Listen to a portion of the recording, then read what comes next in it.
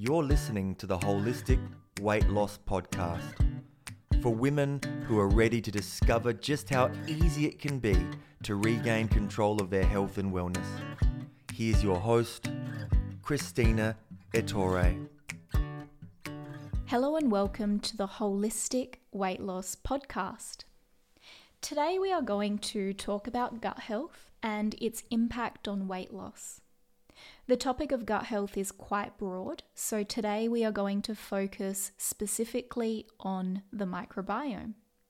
And just in case you're not aware, the microbiome is basically a term used to describe the microbes or bacteria that live in and on our body.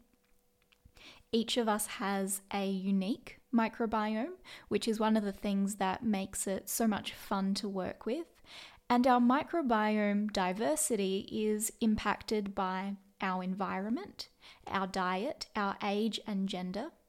Everything we come into contact with affects our microbiome. And today we are going to focus specifically on the microbiome that lives in our gut and how that microbiome can impact our weight. So this is a huge topic, and naturopaths have been saying for hundreds of years that all disease begins in the gut.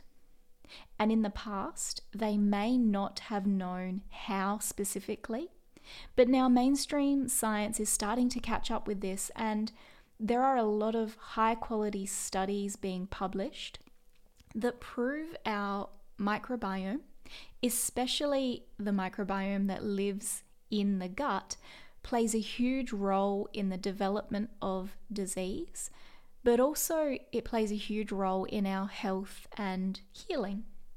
So the microbiome consists of what we call beneficial and non-beneficial bacteria. In 2016, the revised estimates for the number of human and bacterial cells in the body showed that we have more bacteria cells than human cells. We have approximately 30 to 50 trillion bacteria cells and about 37 trillion human cells. And we have just over 2 kilos of bacteria in our gut alone. Human cells are bigger and heavier than bacteria cells, so if we were to measure by weight, then our human cells would take up more mass, but as far as quantity goes, bacteria cells win. And the reason why I'm telling you this is because for too long now, we have underestimated the importance of taking care of our microbiome. The microbiome is as important as any other vital organ, but because we can't see it, we tend to ignore it and neglect it, when really, the health of our microbiome should be one of our most important priorities when it comes to taking care of ourselves, because the microbiome in our gut alone has the ability to alter our immune system.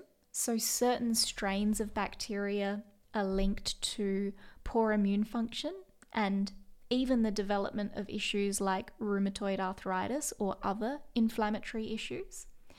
It has the ability to impact our nutrient absorption in a positive way and also in a negative way. So if you're taking multiple supplements but you have neglected your microbiome health, you could be wasting a lot of money on supplements that your body is just not absorbing.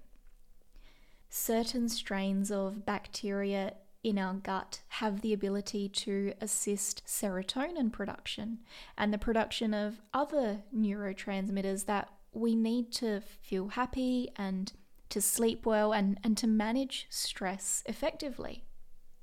Our microbiome impacts our skin and our bowel habits and so much more. So I'm certainly not saying that all of your health issues can be resolved by healing your microbiome, but it is definitely a great place to start because having a healthy gut will facilitate your body's ability to heal no matter what the problem is.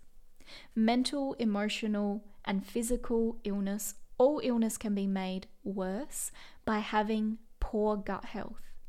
So that kind of leads us to believe that you could also experience some improvement in your symptoms by improving your gut health. So before we look at how the microbiome affects weight loss, let's look at the factors that can contribute to poor microbiome health and diversity. And diversity is a really big deal when it comes to microbiome health. We want to avoid having any one species of bacteria dominate the system, even if it's a good strain of bacteria, because all of the individual strains of bacteria promote good health in different ways. We also want to encourage diversity because if we rely too much on one or two or even 3 strains of bacteria and then we get food poisoning or a stomach bug that wipes out that strain that we've been relying on, we can find ourselves feeling very unwell for a long time afterwards. I often see people in clinic who have never been well since that one time that they got barley belly or something similar like that. And it's often because they lacked microbiome diversity and their digestive system needed some extra support to heal. At the time, they may have needed some antimicrobial herbs to clear out the bad bacteria that caused the symptoms, and then some specific probiotics to repopulate the digestive system, or maybe they needed some other support. But either way, if you take care of your microbiome, you are less likely to suffer from long-term consequences after experiencing an acute illness. So what factors affect our microbiome health? First of all, we have diet. What we eat has a huge impact on our microbiome health. And just because we can eat something doesn't mean we should. For example, fresh fruits, vegetables, healthy fats and proteins are beneficial to the microbiome. Artificial flavors, colors, sweeteners, and pesticides are not beneficial for the microbiome. Our environment, where we live, the chemicals we use on our body, and also the chemicals we use when cleaning have an impact on our microbiome. So basically, anything we eat, breathe, or touch can change our microbiome. Now, when it comes to weight loss, the microbiome can impact our results in several ways. The good bacteria in our digestive system does several wonderful things, including sending signals to the body to reduce inflammation, to improve immunity, to improve glucose balance, and to decrease the appetite. Certain strains of good bacteria can also activate your body to use stored fat for energy and to store less fat if the body already has enough. So making sure you have a healthy gut and a healthy microbiome will make it easier for you to release the weight and to keep it off. The bad bacteria does the opposite. So it can do things like cause constipation or diarrhea or both. In fact, many IBS cases are actually due to small intestinal bacterial overgrowth. Bad bacteria can feed off your intestinal lining, which can make the lining leaky or hyperpermeable. So this means it can be difficult to absorb nutrients. You may experience bloating and discomfort after eating. You may feel like you're intolerant to certain foods, but it's not totally clear on which foods are the problem. The bad bacteria can cause an increase in your appetite. It can cause blood sugar dysregulation, and it can lead you to crave sweets and carbs. Certain strains of bad bacteria can have a negative effect on your immune system. Certain strains produce histamine, and if you begin to produce too much histamine, you can develop allergies like asthma, hay fever, and food allergies. Certain strains of bad bacteria can also produce ammonia, which can lead to kidney issues. Ammonia is also toxic to the nervous system.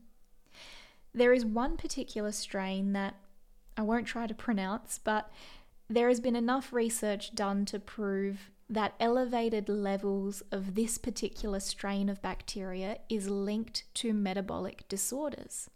And it's a common strain in people who eat a lot of dairy and saturated fat. So bad bacteria tends to thrive on sugar, simple carbs, protein, and bad fats. Now, this doesn't mean that you stop eating protein. What this means is we need to make sure your digestion is strong enough to break down the protein effectively so that there is not an overabundance left to feed the bad bacteria. The good bacteria loves to eat vegetable fiber and resistant starch. And if you want to increase your microbiome diversity, then aim to eat a wide variety of vegetables and fruits daily. So sometimes when you see a naturopath, it may feel like all they want to do is talk about the gut. And this is why. Whether you have a skin issue, a hormonal issue, an immune problem, or a weight problem, working on the gut will help. Now, I just want to briefly touch on the keto diet and the effect that it has on the microbiome. And the reason why I want to talk about the keto diet in particular is because it's quite popular at the moment.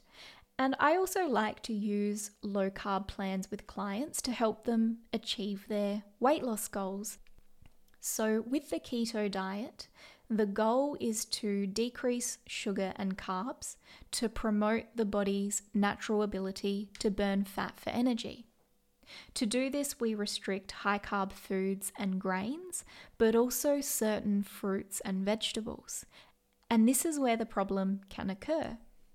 Sometimes, some people, in an attempt to keep carb intake low, cut back too much on fruits and vegetables, and they rely on protein and fat to keep them full. The problem with this is the less vegetables you eat, quantity and variety, the less fiber you have available for your good bacteria to eat. So when following a low carb or keto diet or any diet, you want to make sure that you are enjoying a wide variety of food. Eat as many different vegetables as you can. Eat as many fruits as you can, but obviously in smaller amounts if you're doing something like keto. And keep your protein portions small and sensible. And also make sure that your digestion is strong enough to break down and absorb those proteins. Our diet has a huge impact on our microbiome and on our health. So make sure you're promoting good health as well as weight loss, not just chasing that quick fix, which will ultimately lead to more problems later down the track. Lastly, I want to briefly touch on the use of probiotics. As you know, probiotics are strains of good bacteria. And if you have recently used antibiotics or if you are traveling overseas, your doctor or your naturopath may recommend that you use some probiotics to support your gut health.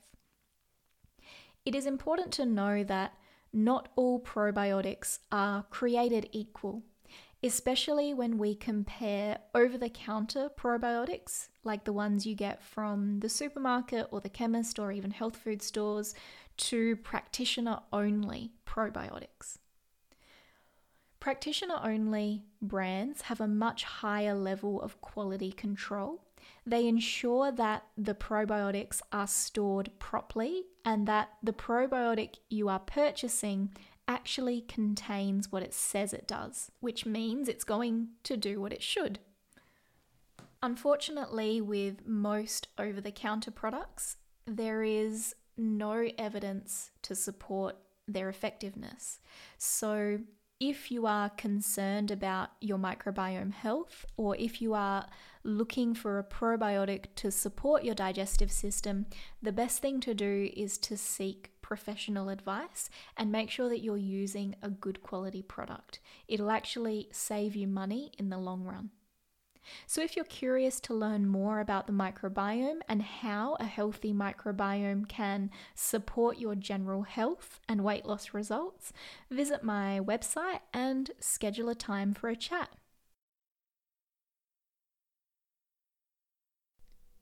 Thank you for listening today, and I will speak to you again soon.